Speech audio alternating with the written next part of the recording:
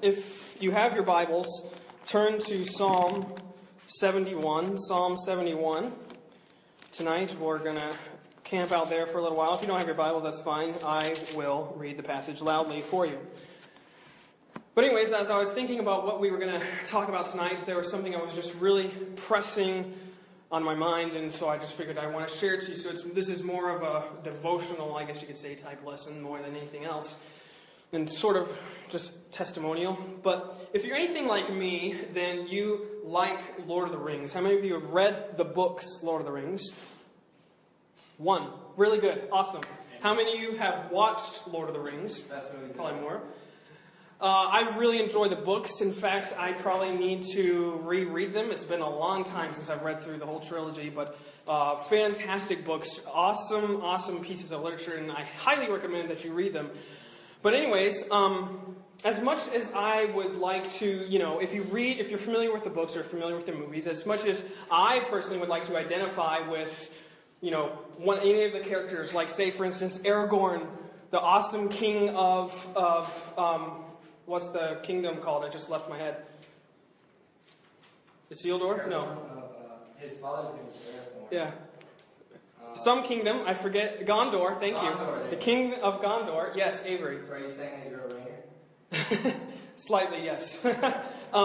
Anyways, as much as I would like to identify with, let's say, Aragorn, or let's say Legolas, or Gimli, those guys, they're strong and courageous. They show themselves worthy in battle. They kill thousands of enemies throughout the course of the book. But often, if I have to be honest with myself, I would say I have to identify with Frodo. And most of us do. Most of us, if you're reading through the books, you'll identify with Frodo because he's the most honest, he's the most transparent with what's going on inside of him. And usually we can appeal, that appeals to us. And so most of the time as I'm reading through this book, that's who I'm identifying with. I'm identifying with Frodo Baggins as he takes this ring to Mount Doom and he tries to destroy evil and all that good stuff. But sometimes, or I should say, and especially I feel most like Frodo, sometimes, remember the scene in the movie, or if you remember the scene from the books especially, where they are in the heart of Mount Doom, and they're on what they call the crack of doom, and Frodo is hanging right there. He's hanging on. Like Gollum has just gone off, and it looks like the ring is going to survive because it's on that little piece of lava or whatever, and Frodo is debating whether or not to just let go. And then he's been through so much. He has really journeyed and battled this struggle, this war with the ring all the way up to this point, and he is weary and exhausted. He doesn't have any energy left. And remember, if you watch the movie, Sam had to carry him in, and he carried him in there and stuff. He didn't have any energy left. So now he is hanging on, and it looks like he's just going to give up and just end it all. And sometimes I feel the same way. Not to the point of wanting to just end it all in my life, but sometimes I feel like this life is just too much. And I'm just hanging on by my fingernails, literally. I'm just hanging on by a thread. And there's just all this stuff going on. I've said before when we've talked about like suffering and stuff, and we've talked about trials and adversity, that life is chaotic. Life is full of mess and mayhem. And sometimes I have to tell you, I have to be honest, and I have to say that sometimes, should say more often than not, I have no idea what's going on. Sometimes I am just as dumbfounded as you are as what happens. And some people like to pretend that they have all the answers and all this kind of stuff. Sometimes I have no idea what's going on. The stuff that comes into life, the adversity, the struggles, the trials, the questions, these things that pop up and you're like, where did this come from? Why am I having to go through this? Whether it be problems with siblings or problems with a significant other, or if it's problems with your parents, problems with a job, problems with school, all sorts of struggles that we go through. And then sometimes it's like, what is going on? We don't know what's going on, and we feel like Frodo Baggins, hanging on to the edge of a cliff, and sometimes we just feel like giving up. I don't pretend to have all the answers. I've told you before that I'm just like you. I'm figuring this life out as I go. I don't pretend to have all the answers. I don't pretend that I've somehow mastered the Christian life or anything like that. I'm just learning like you are. I'm just taking it each day as a struggle and each day as a battle and a fight for what I know is right. And sometimes all the stuff around me makes me feel like the easy way would be better. Hold your finger, and if you're there, Psalm 71. I'm going to read a verse over in Matthew chapter 7 real quick. I'll read it really loud so you can hear me. Matthew 7 verse 13 says this: "Enter ye in at the strait gate, for wide is the gate, and broad is the way that leadeth to destruction, and many there be which go in thereat." See, what Jesus Christ is saying here is that there's two roads in life. There's only two paths. He goes on to describe what he calls the narrow way, which is the road to heaven. It's the road to God's kingdom. And then there's another way, which he describes here, which he describes as the broad way. It's the easy way. It's the easy way out. There's trials in the easy way, but they're not as often as painful as they are in the hard way. As he says, the narrow way that leads to, well, let's read it. Verse 14, "Because strait is the gate and narrow is the way which leadeth unto life, and few there be that find it." I have to be honest with you, sometimes, as much as I am in this word and I'm studying, sometimes the stress and the pressure of life is so much that I'm just like Frodo and I feel like just letting go and giving up. Sometimes that's me. Sometimes that's the pain and the stuff that we go through. We just feel like giving up. Especially, sometimes we feel like quitting on God. Because we are on that, as he says there, the narrow way. It's the hard way. Make no mistake about it. Remember when we went through Matthew chapter 10, and we were there Jesus gives a rousing speech to rouse up his apostles before they go on ministry. And what does he say to them? You're going to be hated. People are going to hate you. People are going to try and stone you. People are going to throw you out. People are not going to like you. You're going to be persecuted. So go out and do your job. That was a really good motivational speech, wasn't it? He doesn't try and sugarcoat it. He says this gospel is offensive, but it will change people's lives. And you do it anyways. You be faithful. And sometimes all that stuff sort of clouds that end. That this hard way leads to life. But if you flip back, if you remember the scene in the books, The Return of the King, and there Frodo, as he's hanging on to the edge of that cliff, he's above the crack of doom, thinking about just letting go and ending it all, and it would just all end. Everything would be over, and he would, I guess, go to Hobbit heaven or something, I don't know. And he just thinks about letting go. And what happens? Samwise Gamgee rushes in, and what does he say? He says, "Don't you let go. Don't you dare let go." And I love that scene in the movie. It's just really a powerful scene, especially the way it was acted and all that kind of stuff. And no, it did not make me cry, but it almost did. It was amazing. But he rushes down, he shouts, "Take my hand, don't you let go." And in the same way, Jesus will break through our silence, our struggles, our trials, and he is trying to say to us, don't you let go. In the same way. All throughout the Bible, this is what he's trying to show us. He's trying to tell us, don't let go. Take my hand. Don't you let go. Be of good cheer. It is I. Be not afraid. Remember he says that to Peter when he's walking on the water, and Peter was looking all around him. See, Peter was fine when he had his eyes on Jesus Christ. He didn't know whether it was a ghost or whether it was Jesus Christ. And he says, if it's really you, Jesus, I'm going to walk on the water with you. I'm going to come out there with you. And he does. And he's fine. He's walking on the water with Jesus right there. He really does that. And all of a sudden he realizes that there was a storm going on that night, and he realizes all the stuff that's around him. All the waves that's crashing, the wind that's blowing, and possibly lightning and rain that's all around him. And what happens? He sinks. And Jesus says this, it is I, don't be afraid. That's one of the I am statements. Remember, I am that I am. I'm not, I haven't left you. Don't you let go. That's what he's trying to say to us. That's in Mark chapter 6. He's saying, don't let go, just reach. And by reaching up then, we will find Jesus waiting for us.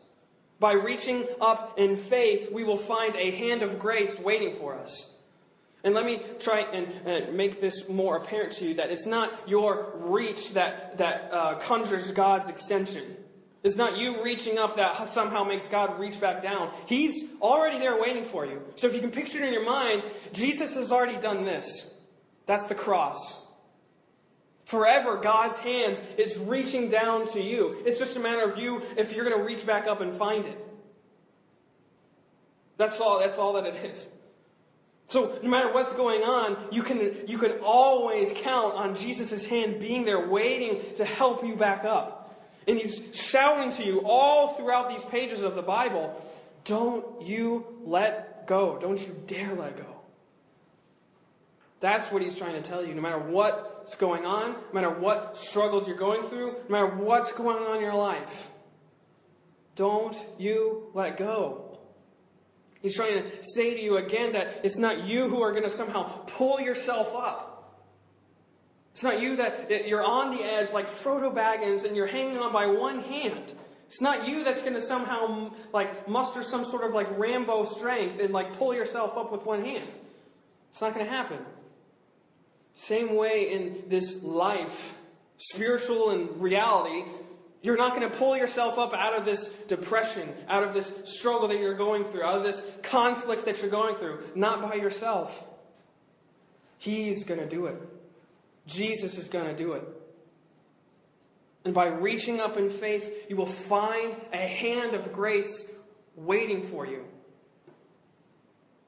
God's promise is the same. It sounds exactly like Samwise Gamgee's. Take my hand. Don't let go.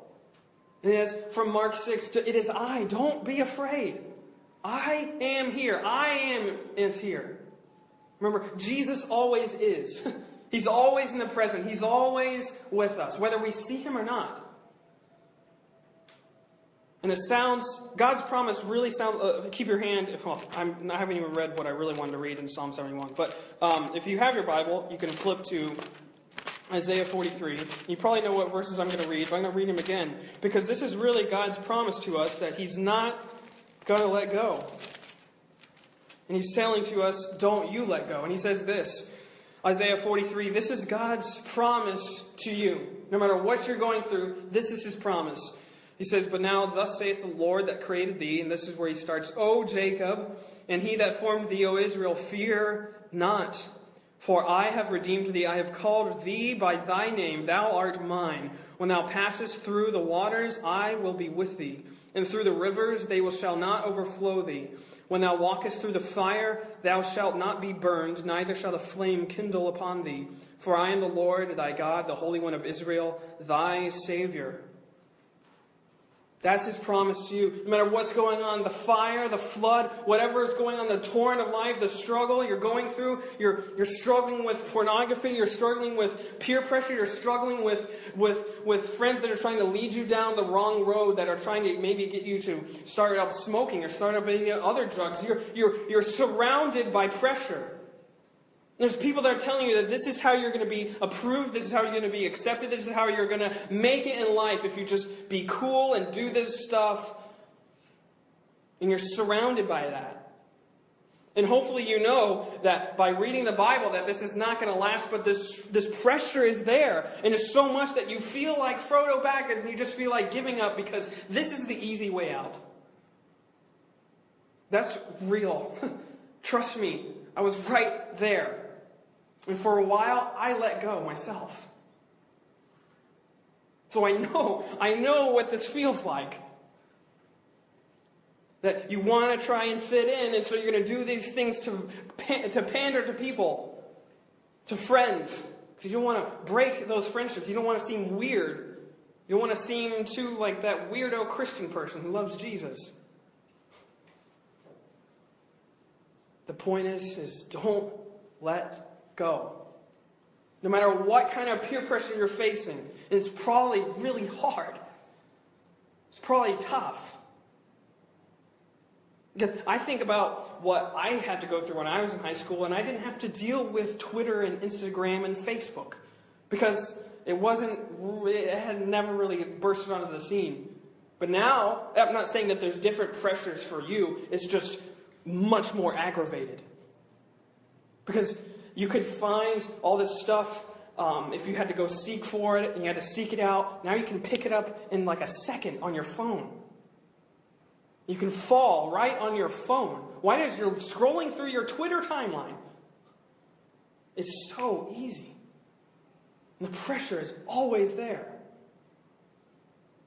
All the time, we're feeling that pressure. And all the time, that's why I keep saying over and over again, like Martin Luther, when he said that, you need to keep preaching the gospel over to yourself, over and over again. What did Jesus do for me? He took away my sins and He secured my righteousness. Over and over again, the gospel.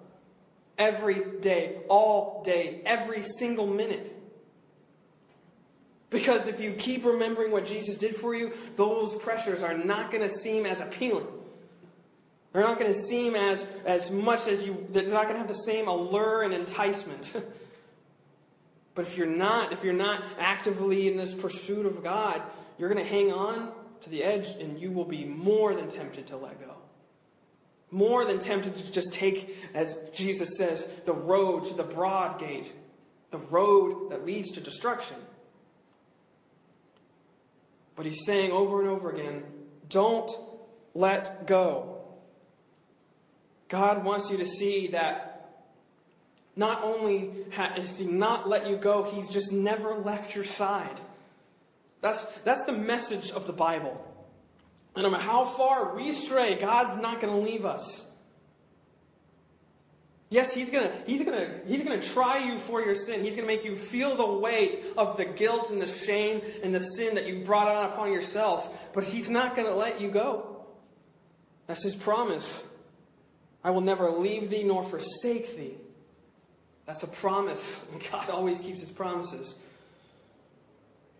God wants you to see that He's never left you. Our comfort in all of this commotion, all this calamity, all this struggle, all this trial, all this stress is this: God's unrelenting, unremitting, and unflinching grace. Through it all, that's what pushes us through. Jesus is the unchangeable and unlimited God of mercy. And that's the only comfort for the chaos of life. Unchangeable mercy. Unflinching grace. No matter what's going on. The Psalm says this. I'm going to read to you this now. Finally, I'm getting to my text. Psalm 71, verse 1 says this. In Thee, O Lord, do I put my trust. Let me never be put to confusion. Deliver me in Thy righteousness, and cause me to escape. Incline Thine ear unto me, and save me. Be Thou my strong habitation, whereunto I may continually resort. Thou hast given commandment to save me, for Thou art my rock and my fortress.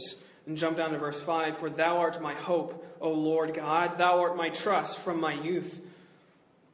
That's your prayer. God, never let me be put to confusion. Let me never feel that stress, that trial. I don't want to be hanging on the edge. I want to be walking with You. That should be our prayer. And God will make you to see that this is the point of it. That now you are going to reach up in grace with all the much stronger hand. This is the point of all this. That I've said this before, that sometimes it seems kind of trite to say this, but there is purpose in the pain. That seems so cliche, and it can seem like I'm not trying to feel the weight of whatever you're going through, but there is. There's a purpose, there's a divine plan, design, and purpose behind all that's going on. And let me read through this quote, because this is what I think is amazing. It's by an old writer. I've quoted him before, Octavius Winslow. He says this. Sometimes the Lord brings us into the very heart of the wilderness just to prove to us how easily and how readily He can provide a table for us even there. And when all other resources are exhausted and all supply is cut off and every spring of water is dried up, He opens the eye of our faith to see what His heart of love has prepared. That's the point. He's bringing you to the bottom so that He can raise you back up again. He's bringing you low so that you have nowhere else to turn, to your wit's end. I said before that grace runs downhill. And as long as you think you're making it on your own, which is what we talked about last week, we're talking about when you think that you're making it on your own by obeying all the rules and obeying all these things, and you think you're pretty good, you're trying to be more independent and all this stuff, and you think you're making it, I guarantee you something's going to happen to realize it's not on you. God's going to make you realize that it's not a growth from dependence to independence. It's opposite. We need to grow greater and greater dependent on God. More and more dependent. Each day, it's not that I'm getting stronger and better and more independent. I'm realizing my weakness and saying, God, I need you more. God, I need you even more today than I did yesterday. That's sanctification. That's salvation. It's not a growth into becoming this almighty prayer warrior that doesn't have to rely on God. It's a growth into saying, I am a horrible, wretched sinner, and I need God desperately. Whether you've been saved for 5 months or whether you've been saved for 50 years, that should be your plea. The same plea of the guy who was praying in Luke 18. God, be merciful to me, a sinner. It's the same. Dependence and dependence upon dependence. And Jesus says, I will give you grace upon grace upon grace. Each day, you can push further into me, and you'll find more unsearched depths of my love. That's what His promise is. And His promise is that He will never let you go. Don't you let go. That's my challenge to you, because I want to see a young people that are striving for Jesus and not just trying to go through the motions. I did that. So I know what it looks like, so you can't fake me out. We can say all the right things, we can do all the right things in church, and then we can go and live and just pretend like we don't even know Jesus through the rest of the week. Sometimes we are exactly like Peter 5 days of the week, not just one time and not just 3 times, but we deny Christ a lot through the week. And then we come back to church and we're raising our hands in worship and we're saying, yes, God, I love you. And then we go out when we deny Jesus again. And as much as Jesus probably was so disappointed in Peter at that moment, when he denied his Lord 3 times, as Jesus said he would, I think he's sometimes even more despised by us. Because we live like we want to live, but we don't pursue God with our whole heart. And we deny Him all the time. We pretend like we're the world, listening to the world's music and hanging out with the world's people and not impacting them for Christ, but just hanging out with them. See, there's a difference between going to the lost and going to the broken to try and win them for Jesus and just going after them and hanging out with them. Because, we're here to seek out the lost. That's what Jesus says, Luke 19:10. I've come for the sick, not for those who are healthy. Luke 4, I've come for the broken and the weary and the desperate and the brokenhearted. But there's a difference between going with them and just doing life with them and going with them to say, listen, I have a much better way to live. My urging to you is, don't let go. You could just think that this is not worth it. That this narrow way that leads to life is just too hard. That all these pressures, I can't deal with them. I don't want to deal with them because they're too much, and I'm just going to take the easy way out. There's only one end to that easy way. Again, Jesus says it ends in destruction. That's why I'm urging to you, don't take the easy way out. The hard way leads to life. The hard way leads to satisfaction. All those other things, those are empty promises. One person said that sin is the ultimate promiser, but it never delivers. It promises a lot. You look at the world and it promises sex and pleasure and satisfaction through all sorts of things, alcohol and drugs and all sorts of pleasures that you can hardly even imagine. And what's the one, you know what I think of? The person that just died, Robin Williams. You know what's even makes that story even sadder? He was completely sober when he committed suicide. There was no alcohol in him. There was no drugs in him. He knew exactly what he was doing. They said that he had just gotten a report that he was going to have debilitating Parkinson's disease, which some think that that's led to his decision to commit suicide and end his life. But he didn't overdose, he wasn't on drugs, and he wasn't on alcohol at the time of his death. He was completely sober, completely conscious of what he was doing. And all the stuff that he had gathered in life, as successful as he was so empty to the point where he ended his life. If that doesn't prove to you that this life is empty apart from Jesus, I don't know what will. Because you can go on like TMZ or any other website you want to, and you can look at the past, like the celebrity deaths, and that's example after example after example of people who have tried to go the easy way, and they haven't found what they're looking for. And they will never find what they're looking for. Because they're looking, as Paul Tripp says, in 1,000 different places, except for the right one. Sometimes we will rely on 1,000 lesser gods as opposed to the one true God. And that's my urging for you is don't be seduced by all these things that are around you. Don't be allured and enticed by all these fleeting pleasures. By these passing things that promise you a lot. Because they're never going to deliver. They're never going to fulfill. They're never going to live up to what they promise. These only have one end. The easy way only has one end. Emptiness and destruction. And my prayer is that you would not let go. And that you would hear Jesus crying out. Like Samwise Gamgee. Don't you let go. And in the movie, Frodo thinks about it for a second. And then he reaches back up and Sam takes him back up and they run off. And they end up surviving and all that good stuff, and it ends happily. And anyways, great book. I just spoiled the end for you, but it's okay. It's been around for a long time. If you haven't read it by now, then it's too late for spoiler alerts. Anyways, my prayer is that you would reach up in faith, because then you're going to be gripped by grace. That's the connection. Jesus has reached down in sovereign love, and by you reaching back up in faith, you're going to be gripped eternally by grace. Listen to these verses. Psalm 107, verse 25 through verse 31 says this, "For he commandeth and raiseth the stormy wind, which lifteth up the waves thereof.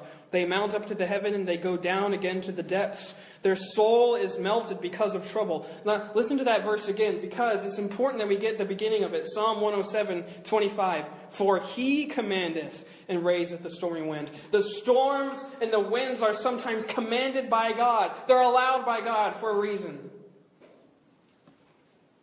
They mount up to the heaven, they go down again to the depths. Their soul is melted because of trouble. They reel to and fro and stagger like a drunken man and are at their wits' end. Then they cry unto the Lord in their trouble, and he bringeth them out of their distresses. He maketh a storm a calm, so that the waves thereof are still. Then they are glad because they be quiet. So he bringeth them unto their desired haven. Oh, that men would praise the Lord for his goodness and for his wonderful works to the children of men. I love that. They cry unto the Lord, and the Lord, he bringeth them out of their distresses. That we can trust forever in God's grace amidst ultimate calamity. All this chaos, all this struggles, all these pressures. From friends, from parents, from other people in life, from all these other things, all these other avenues that you're doing. You're trying to manage family and friends and your social life and your social media life and your sports life. And you're trying to figure out where you want to go for college and what you're going to do with your life. Where does God want you to be? Who does God want you to marry? It's a lot of pressure. Trust me, people like to say that, you should be happy now because when you get to my age, it's just going to be even worse. I remember hearing that. It's different. It's not worse. It's different. Trust me, I would not trade a single second for taking 20 credits of college classes because I did that. It was ridiculous. Don't ever, I have one piece of advice for you. Don't take more than 18 credits at college. And even that is a lot. Don't take more than 18. As much as you want to try and graduate early, it's not worth it. Trust me, not at all. Because I did it and it was terrible. Anyways, I would not trade a single second of that for where I am right now. So I know it seems like a lot. And it is. And the promise is, don't you let go. Don't let go. As much as you think that you might want to right now, it's going to be even better if you endure this. Martin Luther has this great quote. He says, "There shall be no rest to my weary bones or to thine unless we hear the word of grace and cleave unto it steadfastly and faithfully." There's no rest for our weary bones unless we are cleaving to God's word of grace. That's this book that's in front of me. Or that app that you have on your phone. Cleave unto it. Cleave unto grace. As the writer of Hebrews says this, "Let us hold fast the profession of our faith without wavering, for he is faithful that promised." God is faithful. Let us hold fast unto grace without wavering. Hold fast to grace. Trust in hope because Jesus is there. And he is waiting. He's waiting for you to respond in faith. That's what he's waiting for. He's waiting for you to do as Psalm 107 says, to cry out to him, to realize that you're desperate, and then to cry out for him in your desperation. Because their deliverance is going to meet you. Trust forever in Jesus' compassion. Hold fast to grace because God's not going to let you go. And that's what he's saying to you. Isaiah 43, don't you let go. As much as the easy way entices you, as much as the path to the broad gate allures you with all its pleasures and with all its partying and all that kind of stuff, it's going to lead to emptiness and destruction. Life is through the hard way, through the narrow way. It leads to Jesus himself. He is the essence of all life, the essence of all satisfaction. And he alone can provide it. So that's my prayer for you is don't let go. Let's pray.